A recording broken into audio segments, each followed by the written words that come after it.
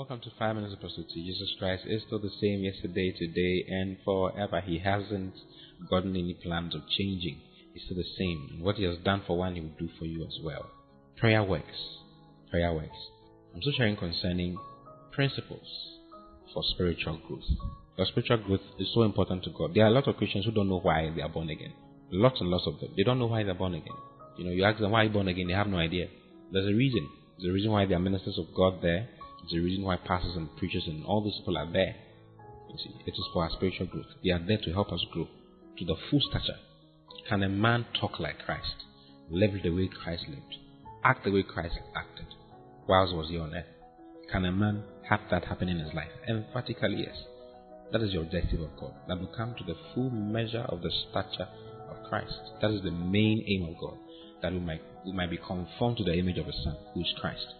So don't have any perceptions that so long as I'm in this body, I'm going to keep doing wrong. When you have that mindset, you never do what you're supposed to do. You never do what God has sent you to do. So long as you have that in your mind, some people say that we are not perfect, nobody is perfect. It is not true.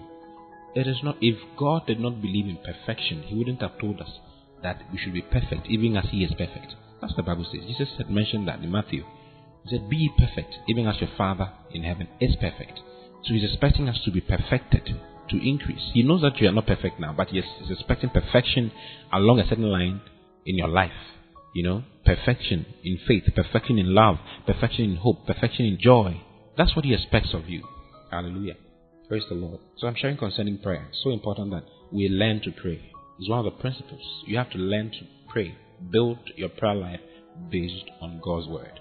You see, and you have to have a prayer time. You must keep an appointment with God. From 6:30 to 7 a.m. I'm praying, and nobody should disturb me. My wife is not coming in. My children are not coming in. I'm not going to listen to anybody. I'm going to pray. I'm having a meeting with God. When you learn to do that, you'll be shocked that you can go and kneel down at that place, and you get a location as well. Find a place in the house. If it could be, some years ago I was praying in my bathroom because there were so many people in my room. When I was a student, there were so many people in my room. There were so many of them in my room. And the only place that could have quiet, that peace and quiet, was my bathroom. And I'll just go in there, lock it, nobody's coming in. I knew when nobody would come in there, so I'll just go and be there and pray for 30 minutes. Just fire myself up in the Lord. You see, fire myself up in the Lord. It's part of your spiritual training. It helps you. It is for physical training is of some value. It's useful for a little. But godliness, spiritual training is useful and of value in everything and in every way. For it holds promise of the present life and also for the life which is to come. Hallelujah. It does. It holds promise. It is good for you. I'm telling you. It is so good for you. You have no idea. Oh, I'm so excited about what is going to be happening in your life as you pray according to God's word. You can have answers to your prayer. You can have answers to your prayer. And all the major ways of praying, you see, is to pray in tongues in the name of Jesus. You pray in tongues. So as you pray in tongues, you are energized. The Bible says that he that speaks in an unknown tongue energizes himself. He builds himself up like a battery. You see, so you pray in tongues. You can pray in tongues for 30 minutes non-stop. You just speak in tongues and speak in tongues and speak in tongues. You see that your faith is rising. Faith for the day will be rising. God will bring words into your mouth that you declare into the day, and it will work. You realize that your day is smooth, is beautiful. You are full of fervor throughout the day. Some people are up and down. They are not consistent. Their lives are not consistent. They are not consistent in business. They are not consistent in every single thing that they do. Today they are on fire. Tomorrow they are not. Today they are excited. Tomorrow they are not. This minute they are excited. This minute they are not. It's not supposed to be like that. There's a way to do it. Let me show it to you. Romans chapter 12, verse 11. It says, never lag in zeal and in earnest endeavor. I'm reading the Amplified now. It says, never lag in zeal. It says, never lag in zeal and earnest endeavor. You never lag in zeal and never lag in earnest endeavor. Be aglow and burning with the Spirit, serving the Lord. It says, be aglow and burning with the Spirit. It means that you can be burning with the Spirit throughout the day.